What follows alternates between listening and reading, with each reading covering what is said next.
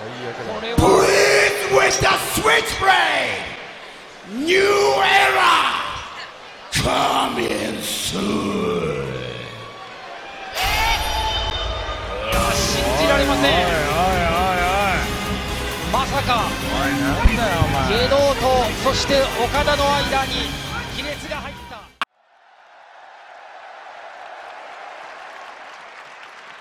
新日本プロレス東京ドーム2連戦最後の締めはもちろんイービーブッシー真田ヒロム高木イナイトノースオートロースロースインゴベルナー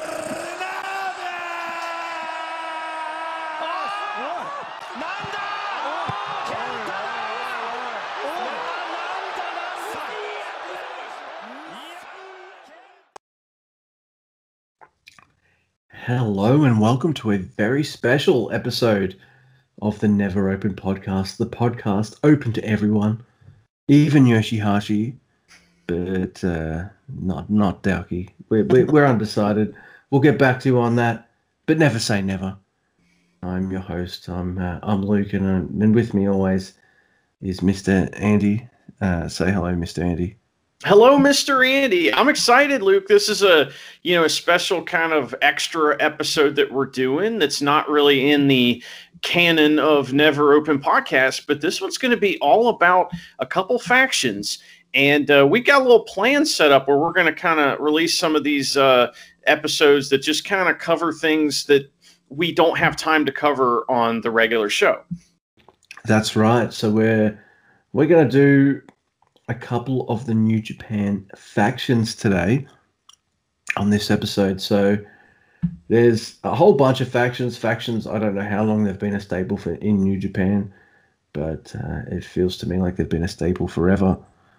You'll be able to say whether it has or not. I don't know. I don't know any old groups. I've heard of some, maybe like Great Bash Heel and Kojima Gun even.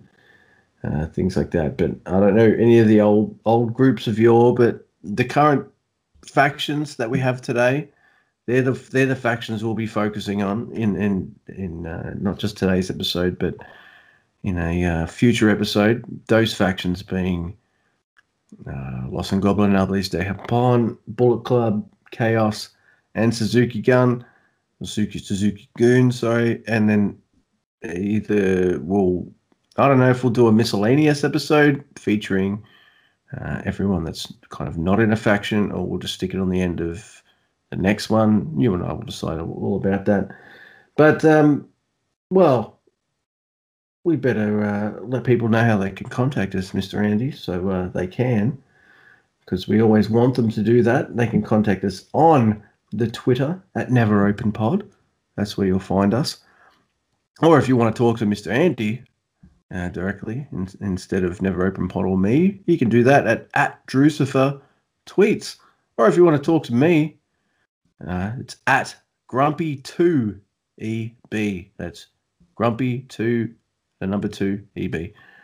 And that's how you can contact us. Or if you want to send us something a little more long form because you don't want to be restricted by characters on the Tweety, you can go at neveropenpod@gmail.com, and that's how you can kind of contact us there. All that kind of stuff. I thought we'd get that out of the way. It's even on a show like this, Mr. Andy, we gotta pimp ourselves out there. So there we go. Absolutely. Yeah. Well, on a show like this, we may have listeners that aren't normal listeners, folks that just search New Japan factions or searched, the factions we're covering today. So, if you're new to our show, we usually kind of review the week of New Japan. And, we're just trying to do as much education as we can, educate ourselves while we're educating the listeners. Yeah, because some new people might be going, oh, this is like a gang mentality in New Japan. What's that all about? Well, we're here to kind of, illuminate people, I guess. I don't know why there are factions in New Japan. You might know why. All I know is they have them. I love them. It hits me right in the nostalgia bone because when I got into wrestling, it was all like NWO and DX and all that kind of shit. And then after kind of the late 90s, American wrestling really moved away from that, really cool, stable kind of faction kind of thing, didn't they? And what wasn't until I discovered New Japan, I was like,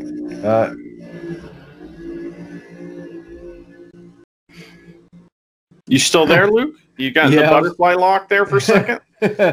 What do you have? Some kind of cargo pass or something? Oh no, we got somebody mowing grass right outside of my window because that's how you do that at 9:30. It's raining. It's 9:30 on a Saturday morning, and we're mowing the grass. Good times in the rain. Yeah, your neighbor sucks. I'm judging them. That's true. So this will be us kind of tackling two of the factions of New Japan Pro Wrestling. I'm going to be covering the Bullet Club, and Mr. Andy will be covering Los Ingobernables de Japón. So expect a future episode by us where we cover Chaos and Suzuki-gun. We flipped a coin before we started. No, we didn't. But just say we did, and it landed on me. I chose incorrectly, or correctly, as it were. We don't have a format for this, so Andy took whatever kind of notes Andy takes. I took whatever kind of notes I took, and we're gonna see how this goes, see how it works. So I won or lost, depending on how you look at it, and I'm covering the Bullet Club. So are you ready? You ready for some Bullet Club education? Absolutely. But real quick, Luke, like, are you going to work in your personal experience with Bullet Club and all that kind of stuff? Because, I mean, I sure would like to know whether you like these factions or not. Yeah. There is a time.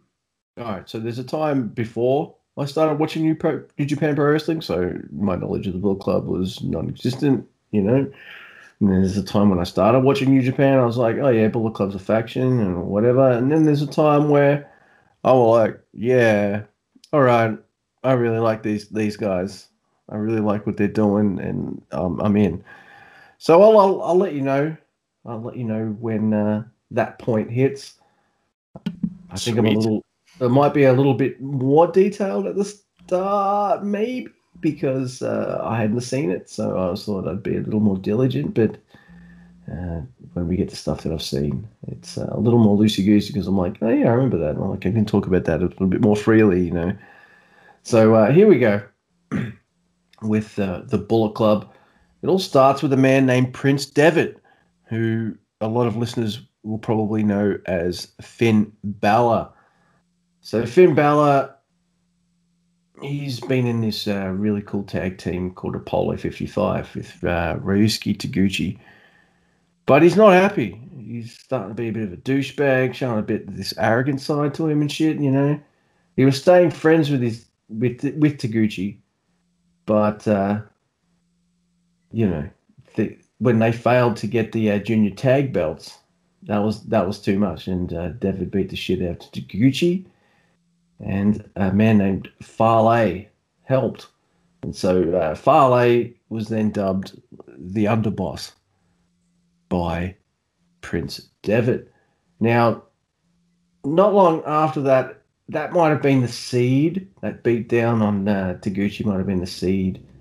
But that seed really formed and grew because it was Tanahashi that would bring a bunch of guys together. You got your original members here: Tama Tonga, Carl Anderson, Prince Devitt, and Bad Luck Fale. They beat the shit out of Hiroshi Tanahashi after the match, and they formed the Bullet Club. So that's from about May 13th, 2013. So you got a bunch of gaijins not happy with how they're being treated, how they're being utilized, and all their opportunities and things like that. This is all the storyline, by the way. Luke, what's a gaijin? Gaijin is a foreigner from Japan. So I don't know if that's a racist term or not. I don't think it is. It's just what they call foreigners, I guess. They got a Japanese word for it. It's gaijin. So there you go. And so these guys didn't think they were getting a fair shake. So they banded together and decided, fuck it. We're going to win by any means necessary. And so around October that year, they also recruit the Young Bucks. Followed around that time, Luke Gallows, and Luke Gallows, of course, forms a tag team with Carl Anderson. So then I'm doing a bit of a mini history here, Andy. So you got a 2014 match. Taguchi sought revenge against Prince Devitt. But the Bucks keep interfering, and Devitt's like, no, man. I want to beat Taguchi by myself. But the Bucks are just like, yeah, fuck you. And then they kick the shit out of Prince Devitt, and he was kind of ousted from Bullet Club. And not some 30 minutes later that night, there's a run-in by a guy in a hoodie, beats the shit out of Kazuchika Okada. Hoodie comes off, and it's AJ Styles. And AJ Styles, he challenges Kazuchika Okada for the title, and Okada's like, you know what?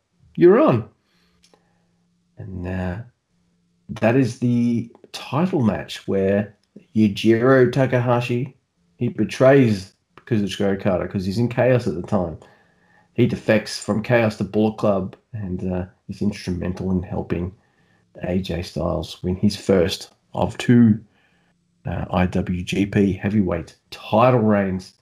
So, and the group didn't really get that much respect from the New Japan fans, I think, until AJ Styles came in and became the champ. Because when you've got the top title, no offense to Devitt, he was the junior.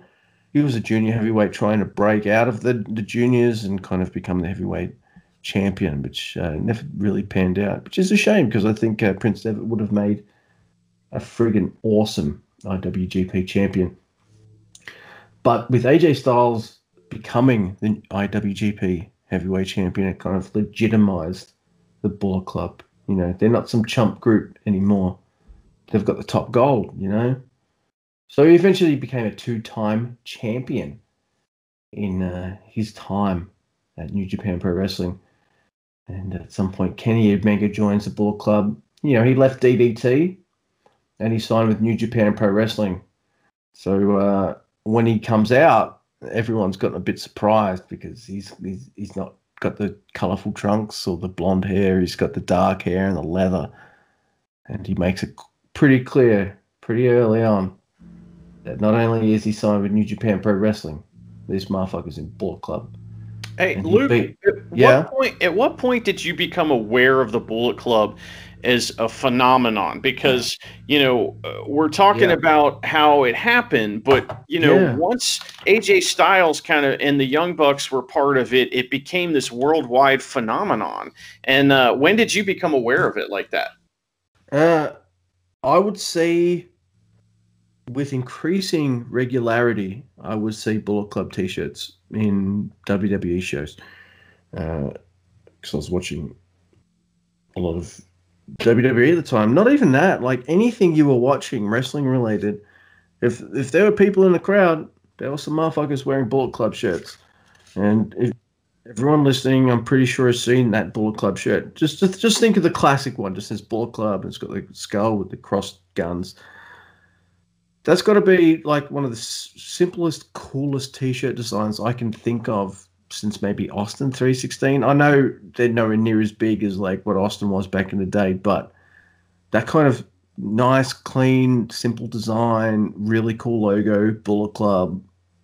It looks fucking cool. Even if you don't know what Bullet Club is or if it's related to wrestling, I guess if you were at I don't know, they sold New Japan shirts for a time at some chain store in America. And I guess you could have walked in that chain store and saw those shirts and thought, what the fuck are these? These look awesome. So yeah, just seeing their t-shirts around was pretty much how I was like, oh, Bullet Club? What's Bullet Club? Because I didn't know anything in WWE that was fucking Bullet Club, right? So, you look it up. And there you go. It's this faction in New Japan Pro Wrestling. What about yourself? It was a similar type thing. I was really into Ring of Honor, back in like 2014 and 2015, and that's kind of where I started to become aware. And that's partly one of the reasons that I kept watching New Japan too, is because some of the stuff that was going on with Bullet Club, as well as just being fascinated with the match style and everything. And it's kind of like yourself, where I saw those kind of biker inspired shirts that's kind of looks like a motorcycle club, this type of shirt that it is. And you start to see other people copy that. And also another reason that I knew about them was because of people talking about hating them. And so, and what I mean is that, kind of the Jim Cornettes of the world thought that Bullet Club was fucking stupid and everyone in it's an idiot. So like whenever I hear that kind of stuff, I want to see it for myself. And you know what I mean? Because it turns out that it's not fucking stupid and it's actually really awesome. So, that was another reason why I wanted to check it out. And I really, enjoyed most of the Bullet Club stuff. I saw in America, I got to see the Young Bucks and Adam Cole as Super Click as part of the Bullet Club as well. And I don't know, I just really thought those guys were pretty cool, man. Yep. So just so you know, my notes don't really extend to the Ring of Honor side of Bullet Club. So sorry, all you Adam Cole fans. I won't be quite delving into that stuff. Stuck with New Japan proper.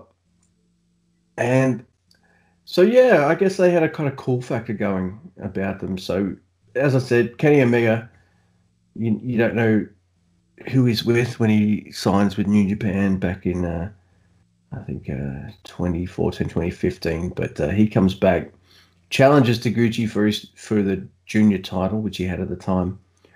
And Kenny Omega wins it. And he joins the fucking Bullet Club too.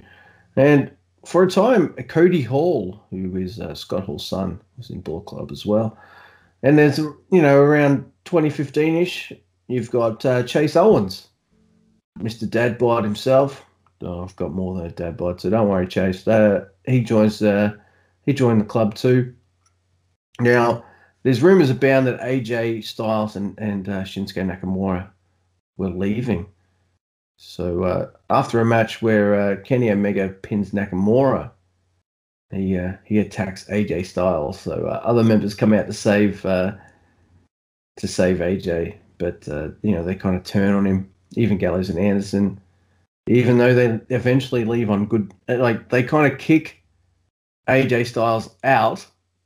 Meanwhile, Luke Gallows and Carl Anderson also kind of leave, but they leave on good terms with the Bullet Club. So I guess it pays to be a stooge in the Bullet Club, but it doesn't quite pay to be the leader. I guess everyone wants to be the top dog in Bullet Club, and there's always a lot of power struggles, I guess, for that spot.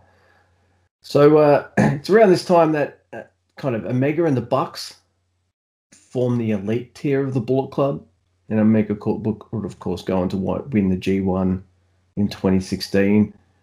And around that time, Tonga Loa, which is Tama Tonga's brother, he would join the Bullet Club as well, and that would form the well-known tag team now, the God, Gorillas of Destiny. So we'll get to about 2017 now. We're getting close. So around the time I started following New Japan Pro Wrestling and thus being exposed to Bullet Club properly, rather than hearing about it and going, oh, they sound cool. So in 2017, the Bullet Club it grew bigger. You got Marty Scurll as the villain. You got Hangman Page, and you've got Cody. Cody being, Cody Rhodes. And they're all part of this Bullet Club elite. But there's other members of Bullet Club like Fale and Tama who feel overshadowed, and they don't quite like that. And you've got Cody, who comes in feeling like he's a bit of an alpha male and shit, and he wants to be the Bullet Club's leader and starts, and eventually he starts targeting Kenny Omega's friend, Kota Ibushi. And also around that time, like Kenny thinks, fuck, there's a lot of strife going on with the Bullet Club. We've got the elite fighting the Elite, and then we've got this other, the Bullet Club OGs, which is Fale and Tamatonga and Tongaloa under them.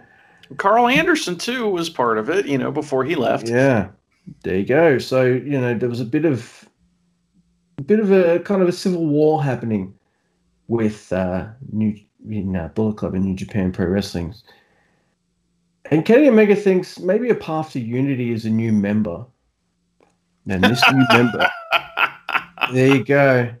And this new member just happens to be a guy fresh back from his excursion, a young stud named Switchblade Jay White. Oh, I thought you were going to talk about Bone Soldier. Man. Captain New Japan. Whatever happened to that guy? I tell you what, man, I'm doing, full disclosure here, two things help me do my notes. There's a good YouTube series by New Japan and Kevin Kelly where they give you a bit of a history, and then Wikipedia. So if you're looking for a fucking historian's guide to New Japan factions, this isn't it. But if you want a cursory, hey, here's what we know, how we feel about it, you're going to get more of my impressions, how I feel about Bullet Club going from this point on, because by this point I'm watching New Japan Pro Wrestling. So I saw, Kenny call out Switchblade, and Switchblade puts the shirt on. Kenny Omega holds his hand out, up, as if he won a match or some shit. And then Switchblade does this cutthroat thing, that thing a lot of wrestlers do, and puts him in the Blade Runner, and then leaves him lying. And not only does he do that, this young smart-ass son of a bitch doesn't just beat the shit out of Omega. He challenges Kenny Omega to his, at the time, Kenny Omega was the very first United States champion. He won a tournament. It was quite a nice tournament, and he won the final against Tomohiro Ishii. That match was a bit of a banger, by the way. But not only does this young guy who's just come back from excursion say, you know what, Kenny Omega, go fuck yourself, Blade Runner. He goes, I'm going to challenge you for United States title too. And guess what? He fucking wins. This young guy who it felt like to me when Switchblade debuted, Mr. Andy, he maybe stumbled just a little bit because, he's just come back and he's just thrust into the big stage, but he quickly found his feet because that match, Switchblade Jay White versus Kenny Omega for the United States title, that's pretty dope. It's a really good match.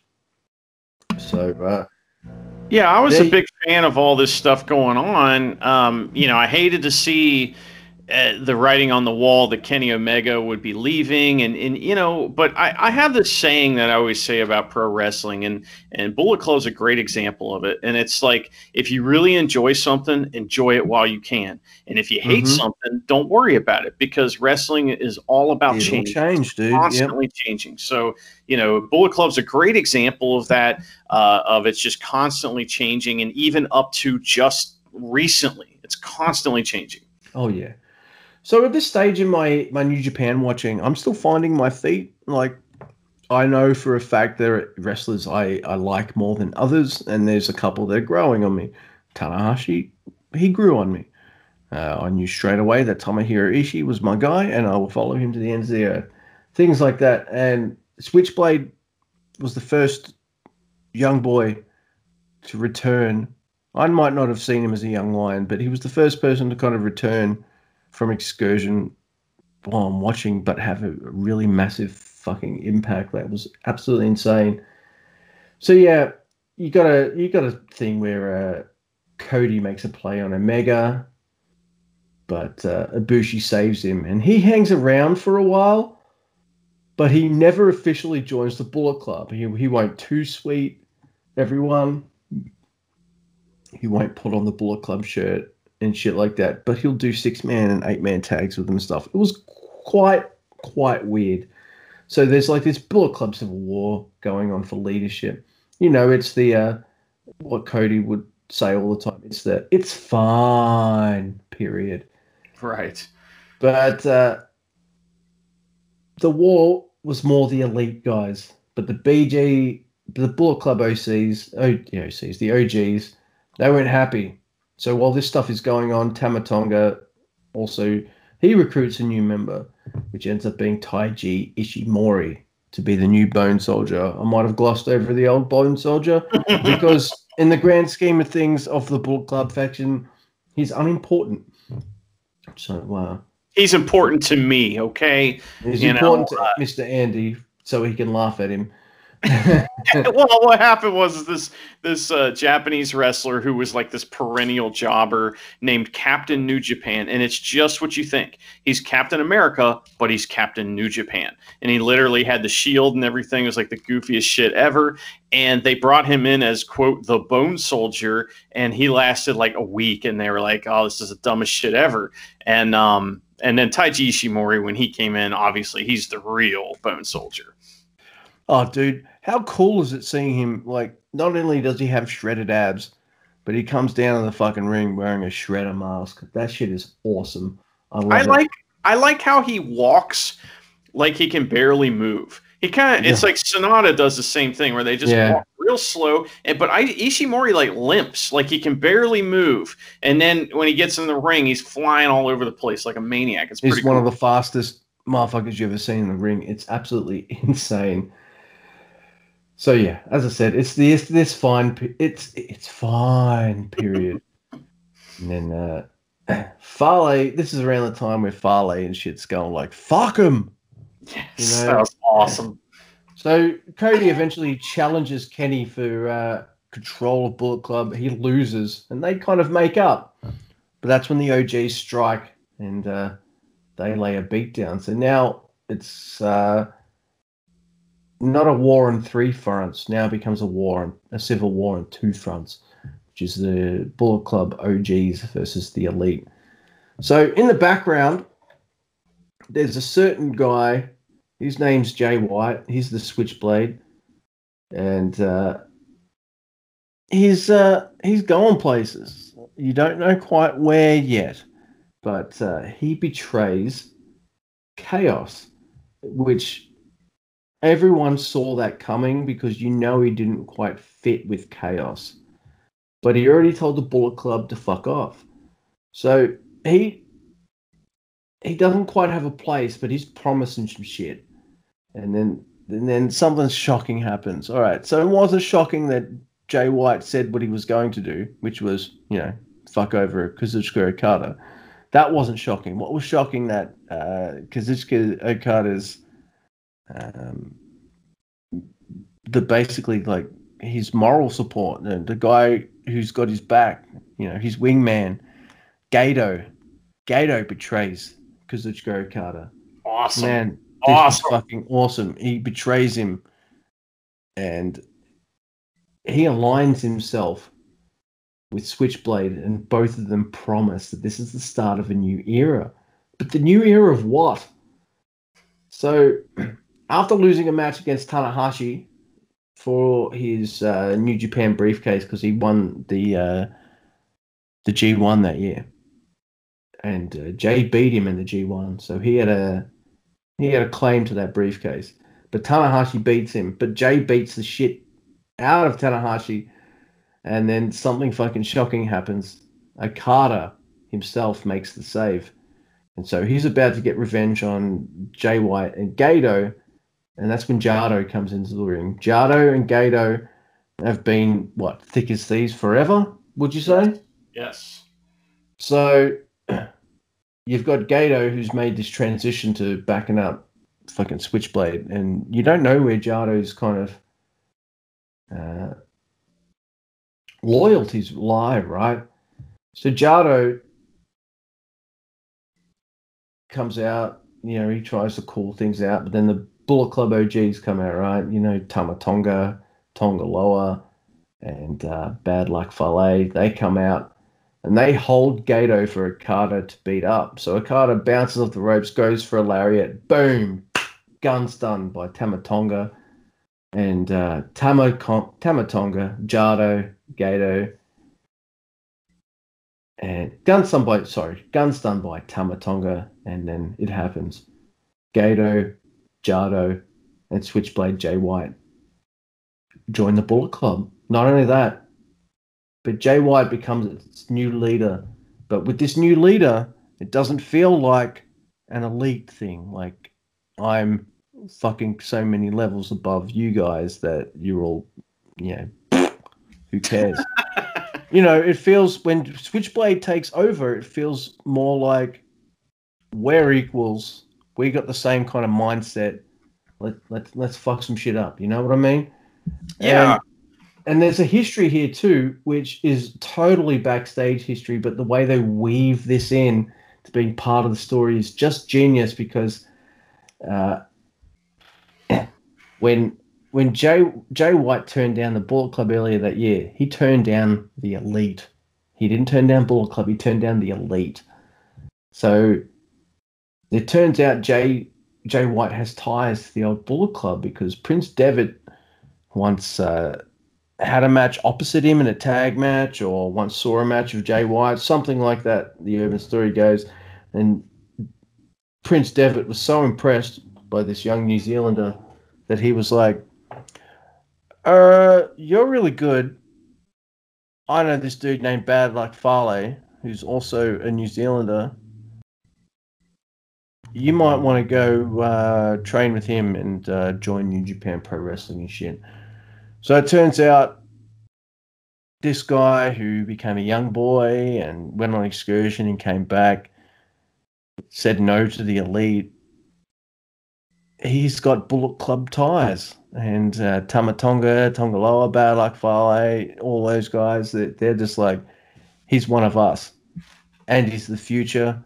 So we're going to strap a rocket on this motherfucker, So what'd you think of all this when this was going on? I remember, being pretty excited about it. I hate to see the people go that had to go, but the new people made me happy. Every time this has happened in New Japan, I've kind of felt the same way as far as that goes. But what did you think?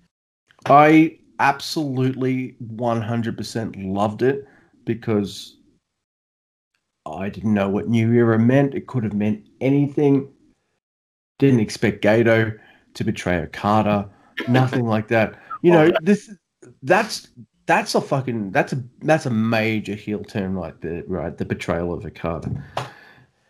And I didn't know what this New Era meant, but with Gato joining Switchblade, like, I was already in Jay White's camp. I love Blade Runner, and the fact that his finishing move's called that, I was just like, who is this guy? Who is this new guy? And then he's just impressed me every step of the way. It feels like they've given him everything he needs. They've given him the opportunities, and it's never felt like he's squandered them. And he's always been like this piece of shit heel, right? Switchblade Jay White. But he's such a good heel, but he also does shit that I love. Like, I love a guy who does really, really nice, awesome-looking suplexes. And I think no one really mentions this about him, but Jay White's a bit of a suplex machine. Of course he does the cocky piece of shit heel tactics that an evil bad guy wrestler does, but he beats guys clean. So before he joined the Bullet Club that year leading up to it, he did something no one's ever done. He beat Kenny Omega, Hiroshi Tanahashi, and Kazuchika Okada clean in 1 year. Apparently no one had ever beaten those three in 1 year before clean. So, yeah, this is a guy that they've got their eyes on. And having him join Bullet Club was just a freaking masterstroke as far as I'm concerned. Like, you talk about in Gato we trust. I mean, like, what's this new era mean? Oh, here's what it means. And holy shit, it's fantastic. And it's funny too, like, there's people who kind of drop by the wayside, and you're wondering, like, what are they going to do with those people?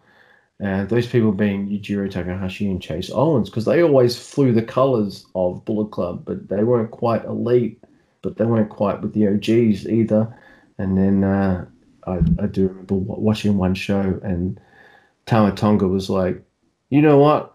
No matter what has happened with the Bullet Club over all this time, you two have always flown the colors of Bullet Club. So if you want back in, you're in.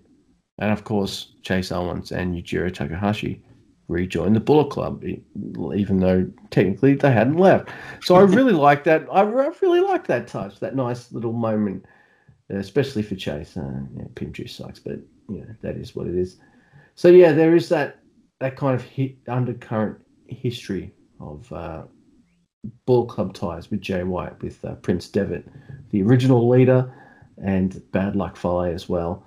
So for a short time around this period, you get Robbie Eagles joining the Bullet Club. He doesn't stick around for long because, El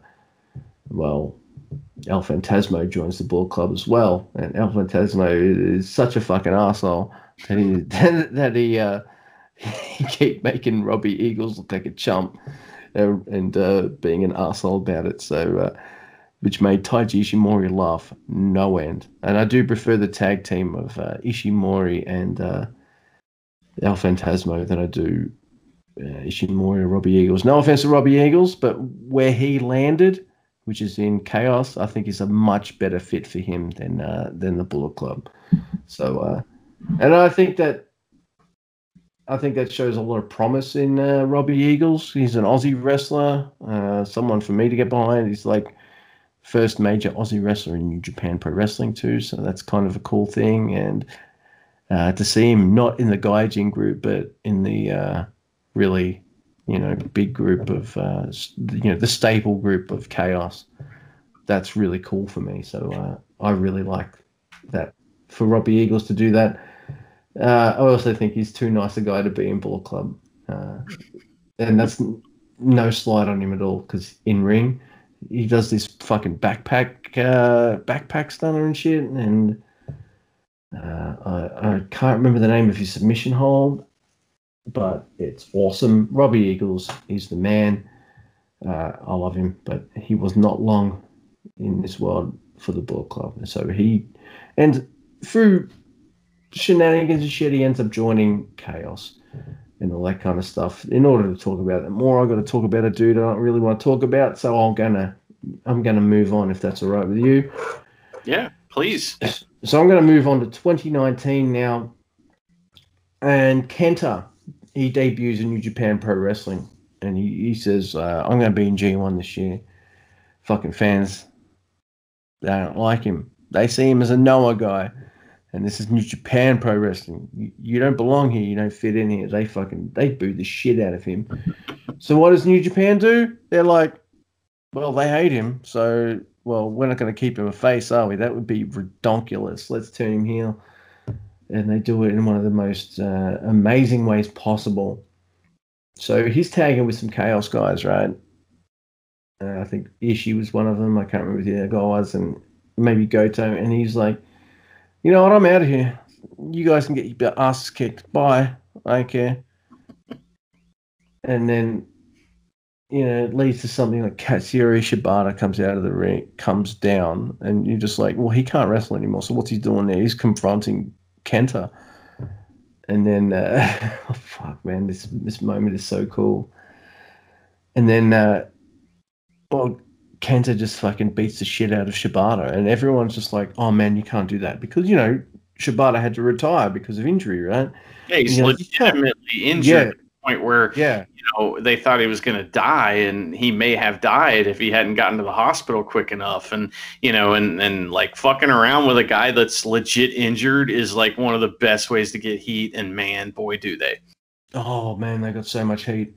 And then, the Bullet Club comes out and they help him beat the shit out of Kenta. And then Kenta's got his, sitting cross-legged, on top of... They beat the shit out of Shibata, not Shibata, sorry. And Kenta's sitting on top of Shibata with his legs folded like that, doing the two sweets. And I just thought that was fucking amazing. And from there... we're going to cut to 2020 because there's some changes that happen, and they happen because Bullet Club's depleted because of COVID. So that leads us to what we call, recent history. There's only the kind of lower tier guys of Bullet Club left. You've got Yujiro Takahashi, Jado, and Gato. Like, what more Bullet Club is there? Oh, of course, fuck me, Taiji Ishimori, of course. You know, but you can tell that because of COVID, it's the group known for having more gaijins in it than any other group that's affected the most. So Kenta, who had just come off a stint in the WWE, still living in America, so he's stuck in America. Jay White's stuck somewhere. The God are stuck somewhere. You've got a very depleted Bullet Club, and you need to make them a threat again. So that leads us to the current times where Evil seizes the carpe diem with Bullet Club leaders, right? And he seizes the day, he seizes the power vacuum, he seizes a chance for him to ally with people who will help him fucking achieve his goals. LIJ wasn't helping him achieve his goals. Club leader might be fucking multi-time tag team champion. There's nothing wrong with that. Or anything like that. He doesn't want to have these stank titles or the six-man never titles. You know what he wants? He wants to be the man. And he doesn't give a shit if he has to beat the shit out of his leader to do it. So, yes, by now, everyone knows there's the betrayal. Another betrayal. Bullet Club is full of betrayal. And Evil turns on Naito. Not only did he beat Kazuchika Okada one night, the next fucking night, he beats Tetsuya Naito and becomes the second dual champion in New Japan history, and also the first triple champion in New Japan history, because at the time he had the six-man never titles with Bushi and Shingo Takagi. So and if you want to hear that more details about that particular situation, we have an episode. Pretty much the whole episode's about that situation. So that's one of our earlier ones. You'll see in the descriptions which one it is. Oh hell yeah! And that's not the only person that joins Bullet Club. We have a enlisting. Evil doesn't just join; he brings someone along with him, which turns out to be Dick Togo. So one fact I want to bring up is that 4 of the 5 Bullet Club leaders have been IWGP Heavyweight Champion. And just to leave it off with everyone, so they kind of know in their mind who the members of the current roster of Bullet Club is. Now, we've got, obviously, Switchblade Jay White. We've got Kenta, Evil, the Gorillas of Destiny, which is Tamatonga, Tongaloa. We've got Bad Luck Fale, Taiji Ishimori, El Phantasmo, Gato, Jado, Hikuleo, who's kind of a young lion, but he's the younger brother of Tamatonga and Tongaloa.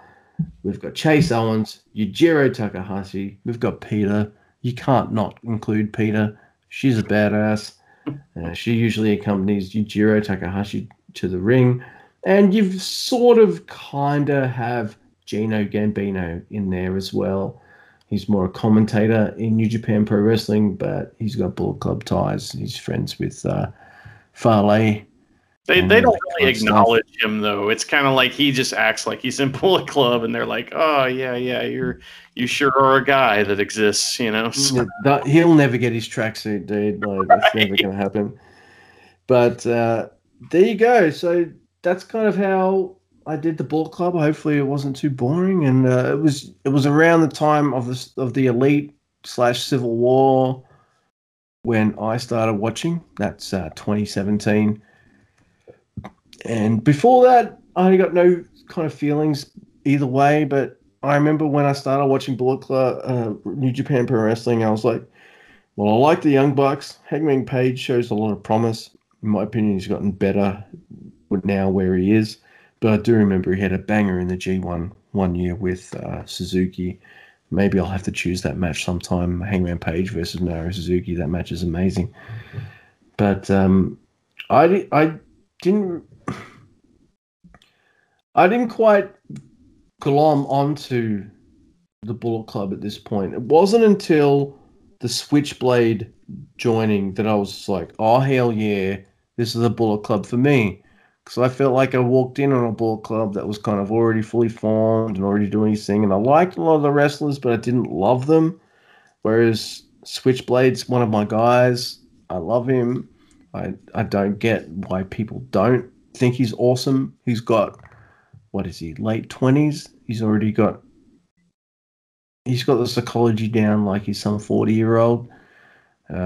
He's a suplex machine, but he can dial it back and be the chicken shit heel, whatever you want. He has this thing where he likes to delay matches by rolling out of the ring, making people wait. So one of my favorite feuds of the last few years has been Switchblade and Naito from the last year or so, because they have this kind of similar "I'm going to fuck with you" style. Yes. And I think not only did they hate each other, but they bonded together at the same time, because Naito and Switchblade are the same. They're the different sides of the same coin, you know. And that was an amazingly wonderful feud between them. So I love the chemistry. Like, for a long time, the new era Bullet Club with Switchblade and stuff, they feuded with Chaos and shit, right? But it wasn't until but my favorite feud, like, of this kind of newer era, was definitely Switchblade and Naito, because you got Naito the face and Switchblade the heel, but man, they're not very different, are they? No, it's true. You know, you did a great job breaking all this stuff down. It's super complicated, and, you know, we can't get into too much detail, or this will be even longer than it already is. Yeah. So, you know, but one thing I just want to mention about Bullet Club that I think is really important is that, you know, you mentioned that they're gaijin, and they also bring the gaijin style to New Japan to spoil the Japanese style. So their whole gimmick, you know, of running in and doing like Memphis style heel shit is to spoil the stuff that the Japanese fans love, which is like the strong style New Japan style. So that's a big part of it. And it also parallels the NWO in WCW and that storyline. So another thing that they did to kind of piss everyone off, and one of the reasons they became so popular, is because they brought all these gimmicks back from the past. You know, the Too Sweet is from the Click, you know, and their whole like gimmick and everything was kind of a lot like NWO. So they brought a lot of things back. They did the crotch chop like DX until they got sent a cease and desist. So, you know, basically they were bringing the you know, Western wrestling's past to Japan to fuck with Japan. That's what it was. And it worked. And not only did it work, but when you needed those wrestlers in Bullet Club to go to, like, you know, put up or shut up and just have a really good match, they could do that too. And they did that constantly. Yes, there's Bullet Club style cheating and stuff, but I've seen AJ Styles go. I've seen Finn Balor, Prince Devitt. I've seen him go, and not just, you know, as a heel, but, you know, just having that match and just going, no cheating, let's do it, let's have this match. While Kenny Omega's in the Bullet Club, he has 4 classic matches with Kazuchika Okada. I guess some people will say one match is better than the other, but what I will say is all 4 of those matches that they have against each other are classics. They're all kind of perfect. They all tell a kind of perfect story, and there's no cheating in any of those 4 title matches. So, yes, are they full of cheating and Western wrestling shenanigans? Oh, fuck yeah, of course they are. But when the time comes for members of Bullet Club to kind of, you know, do a more New Japan kind of style match, they can do it too. We've seen it. So, you know, it's good stuff. I guess I'm kind of late to the Bullet Club party. I didn't come into them when they were new and cool, and just saw this Elite Civil War stuff and thought, yeah, that's fine. But I'm not quite invested. And then I became invested in Bullet Club when Jay White took over. I've got myself a nice Jay White Switchblade shirt, which I'm pretty happy with. And then, you know, it's talked about in previous episodes. As soon as that evil Bullet Club shirt came out, I bought me one. Still haven't got it yet, Mr. Andy. I'm still waiting on that motherfucker. Like, Well, Like- I only have one Bullet Club shirt. I bought it from the Young Bucks at a Ring of Honor show. But the other New Japan shirt that I have is our next faction. If you're ready to move on from Bullet Hell Club, yeah, let's do it. So the only other New Japan shirt I have is a Los Ingobernables de Japón shirt, and this is my favorite faction in New Japan. And one of the reasons is because it's not complicated, and there's not many guys in it, and there's not many guys that have been a part of it. So, in the people that they choose to be in it are all awesome, and even the guy that's kind of the lower rung of Lij, I really love. But let's start. In order to understand the history of Los Ingobernables de Japón, we have to go back to CMLL in Mexico in 2014. There's a wrestler there named Rush, but everybody calls him Roosh, I guess. It's R-U-S-H. And I honestly, he's shown up in New Japan a few times. He tagged with Naito during the World Tag League, and I don't like him as a wrestler. He whenever he shows up, I'm like, oh boy. But I got to give him his props because Roosh is the one of the guys that formed the original Los Ingobernables. So basically, this was a Rudo or heel faction in CMLL in Mexico. And very interesting, the three original members are Roosh, La Sombra, which is the guy named Andrade in WWE. Yeah. Which, by the way, that guy wore a mask in Mexico for most of his career. And it's like, why? Like, he's super handsome. Yeah. I wish I looked like that. I had no idea that he wore a mask. I'm like, Yeah. really? Yeah, so he was La Sombra and then a guy named La Mascara. And so those are the three original members of Los Ingobernables. And they were just like a heel faction in CMLL that would they were cool heels, So later on, Roosh was injured and another wrestler named Corleone joined as the fourth member. And then, of course, so Corleone was the fourth member, and the fifth member was Tetsuya Naito. In 2015, he joined.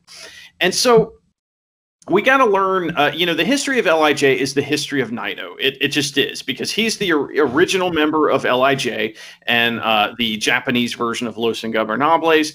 And, so we got to learn about him.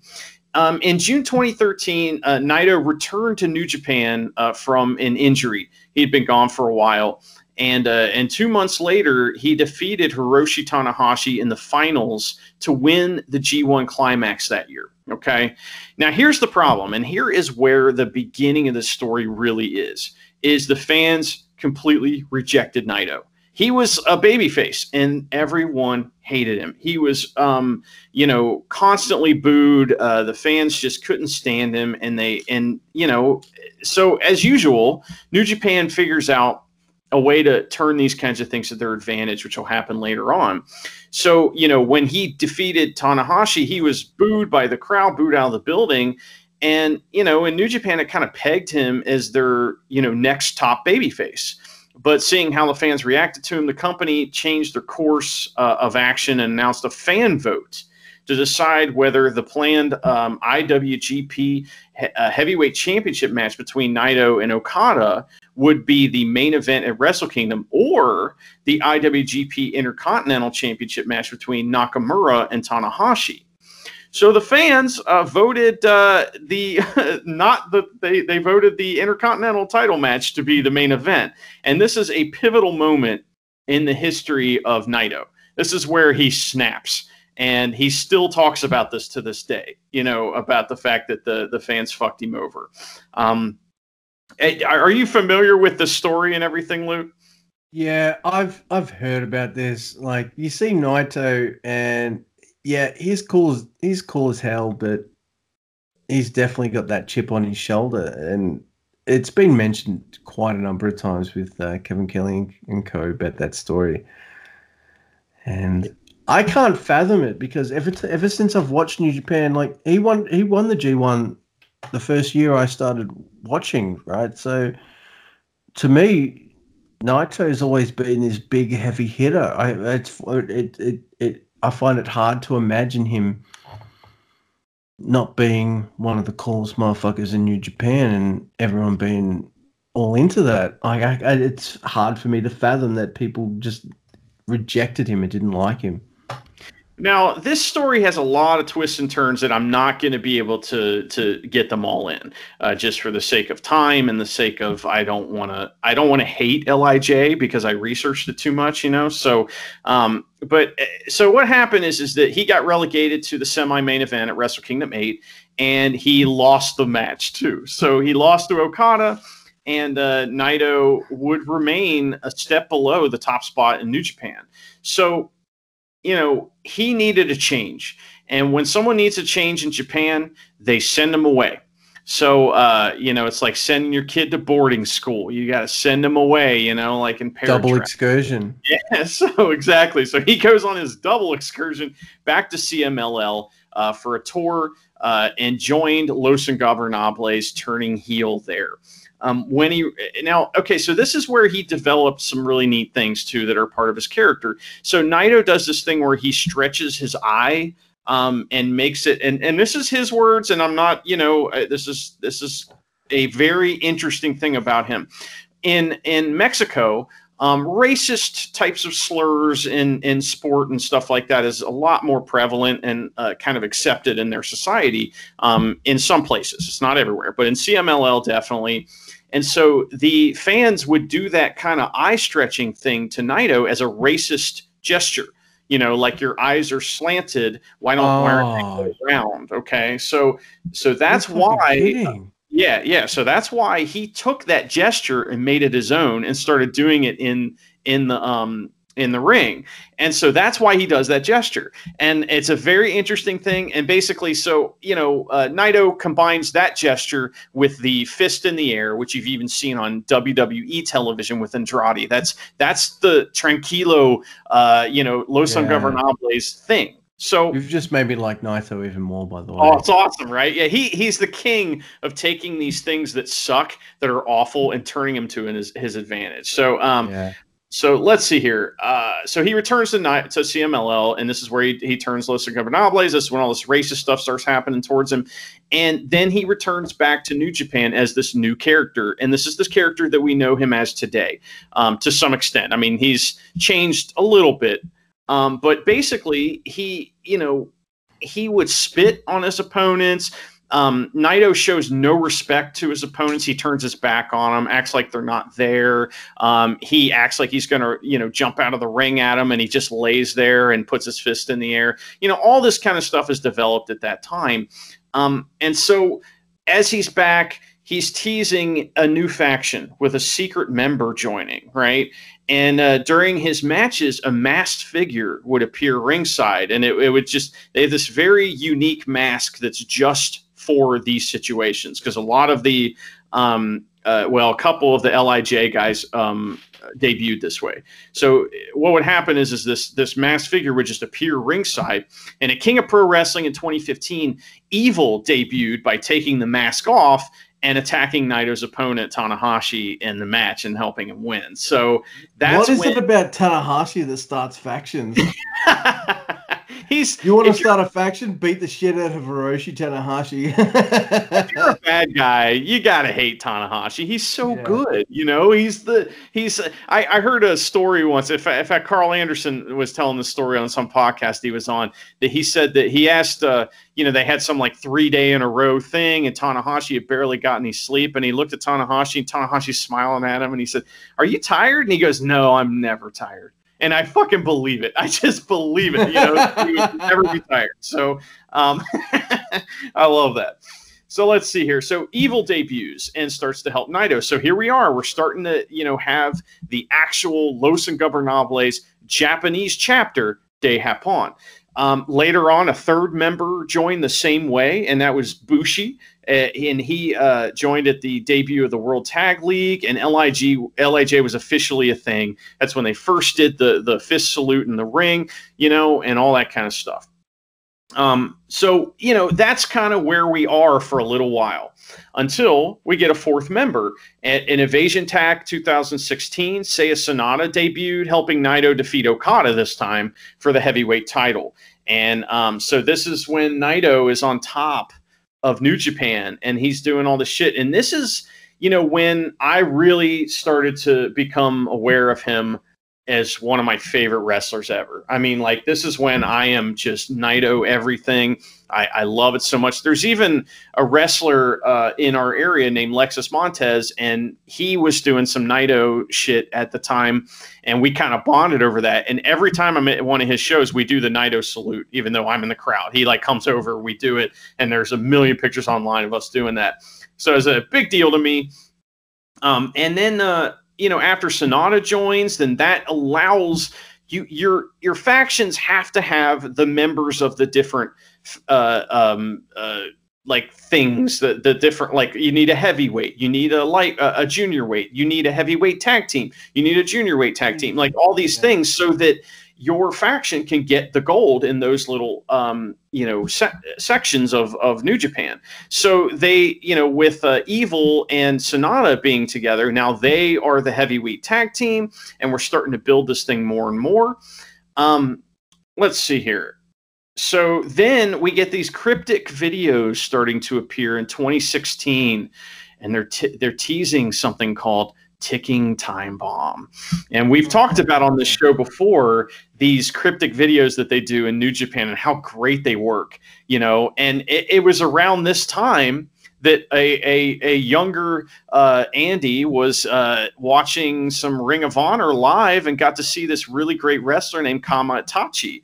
And, he came out with this lei, and he seemed kind of, I don't know, flamboyant, and was very reckless in his style. And I'd heard about his legendary feud in CMLL versus Dragon Lee. And, you hear whispers of this stuff, but I had no idea that at November 5th, 2016 at Power Struggle, that the former Kama Itachi, had been on excursion at CMLL and ROH. He returns as Hiromu Takahashi, and the, adding him to LIJ was perfect. I mean, tell us a little bit, Luke, about why does Takahashi fit in LIJ? Wow, he's been a part of LIJ. I'm surprised he's like the fucking fifth member or some shit. Like, that kind of blows my mind. He fits because he has that. They're all got different styles, like everyone in LIJ. They've all got different styles and personalities, but they kind of click because they all got that singular vision. That vision being, how cool as fuck can we be? Like, because they're all the coolest motherfuckers in New Japan. Like, it just is what it is, and it's so close knit, so it feels even more kind of exclusive. So when someone joins LIJ, you're just like, who is this guy? I'm going to pay attention to them because they don't just let anyone in, But that's true. I would say Hiromu Takahashi. I've watched a lot of juniors, but I think he's the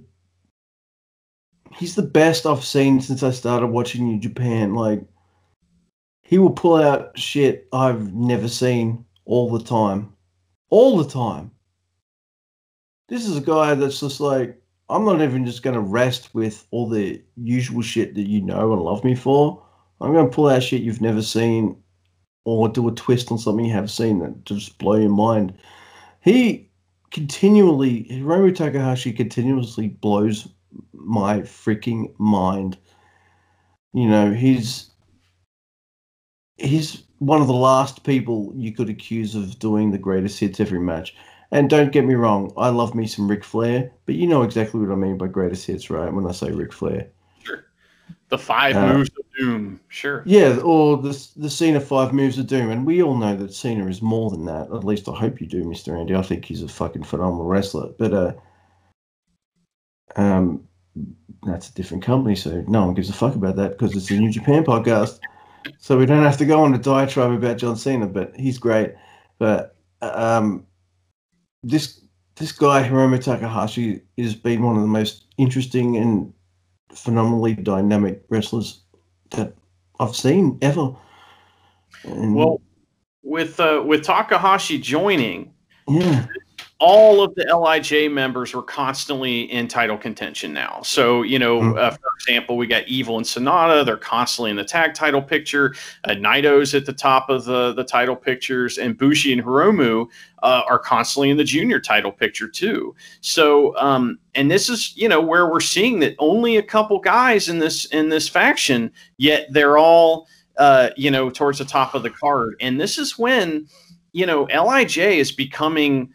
It's starting to rival Bullet Club in merchandise, and you are seeing every member of the crowd in certain towns or LIJ towns, and and all that kind of stuff. And Naito is becoming very popular, even though he's such an asshole. He also at a certain point would refuse to speak Japanese and would only speak Spanish. And like stuff like that. So his Spanish is, by the way, about as good as Brad Pitt's Italian in Inglourious Bastards.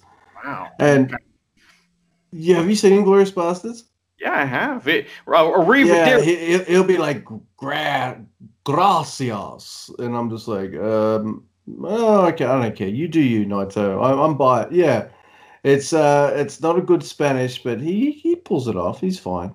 Okay, well, whatever. We'll move on past that and pretend you didn't say that.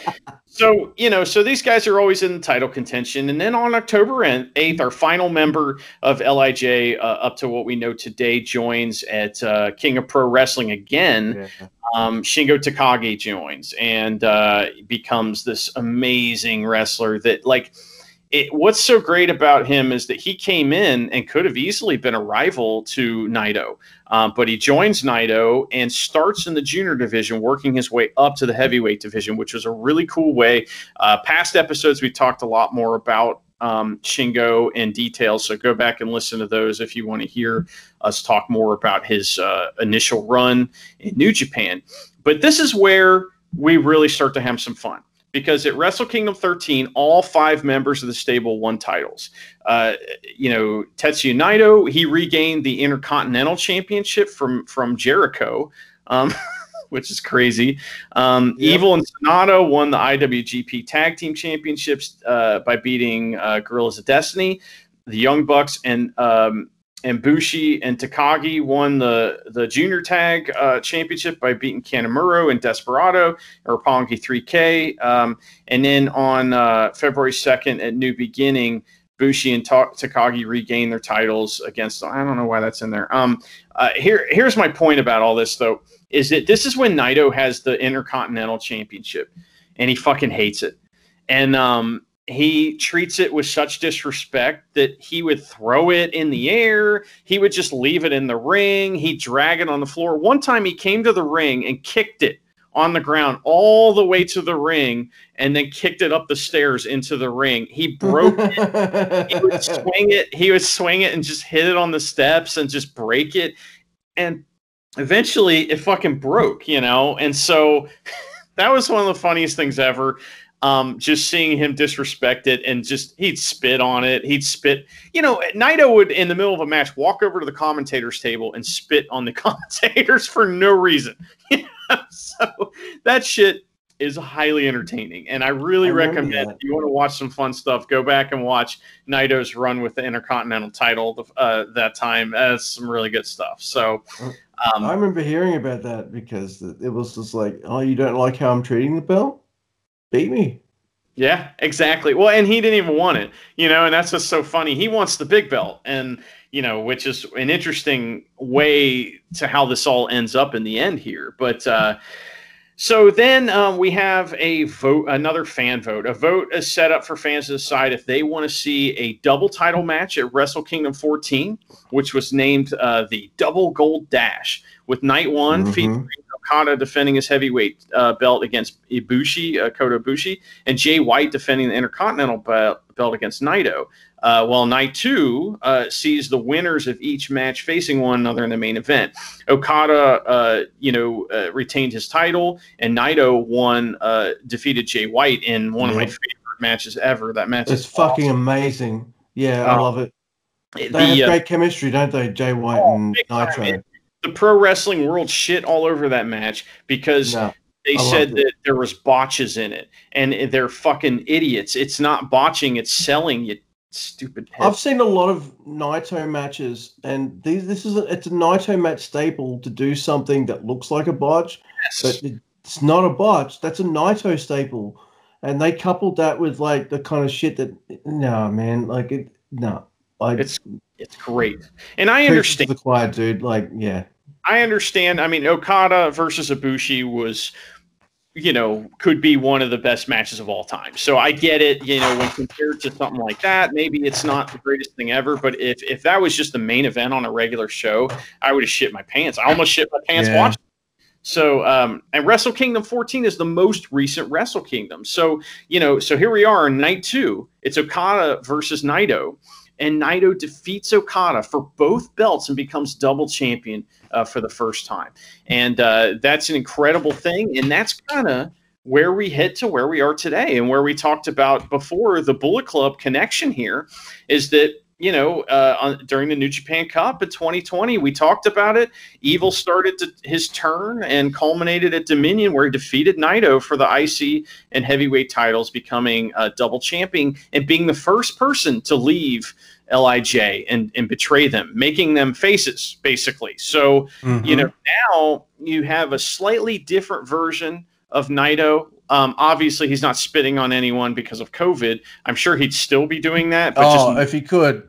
Yeah, but he wouldn't do it on the commentators. He'd do it on the heel wrestlers and stuff. So he's still an asshole. He's still a shit heel. All the guys in LIJ are still that same way. But it's just different now, and Evil's moved on, and now they've become more of the face team, and it's pretty fucking cool. So that's a brief history of LIJ. Isn't that beautiful, though? Like, they managed to not change their characters at all, but their alignment changed. That's just fucking amazing. That's one of the incredible reasons stuff. I love New Japan, is because when someone turns heel or turns face, sometimes it's a very subtle change, or sometimes it's just the location that changes them, and so, sometimes it's a full-blown heel, but you don't get that very often. So when it does happen, it's a big deal. So, so that's where we're at with these factions. Luke, how do you think we did with covering all these? Dude, we did great. The only thing I'd say is of course I love hearing us talk. I'm sorry, if you're in a podcast and you don't like the sound of your own voice, you lie. You're a fucking liar. I'm sorry. And it doesn't mean you're egotistical or anything like that. It just means like, hey, you think you got a good brain for things, and you like talking about them, and here's a recording of you talking about them. Oh my god, it's awesome. One thing I'd say about LIJ is, even before Hiromu had his injury and before Takagi left, I was like, wow, they need 2 new members for this group, just to kind of, just maybe not to inflate the group too much, but just in case someone gets injured, you've got another member there to step in. And then Shingo joined. I was like, yep, all right. So even when Hiromu comes back, we might need someone else. And I even more thought that when Shingo fought his way out of the junior weights faster than anyone I've ever seen ever. Yes. to join the fucking heavyweight division.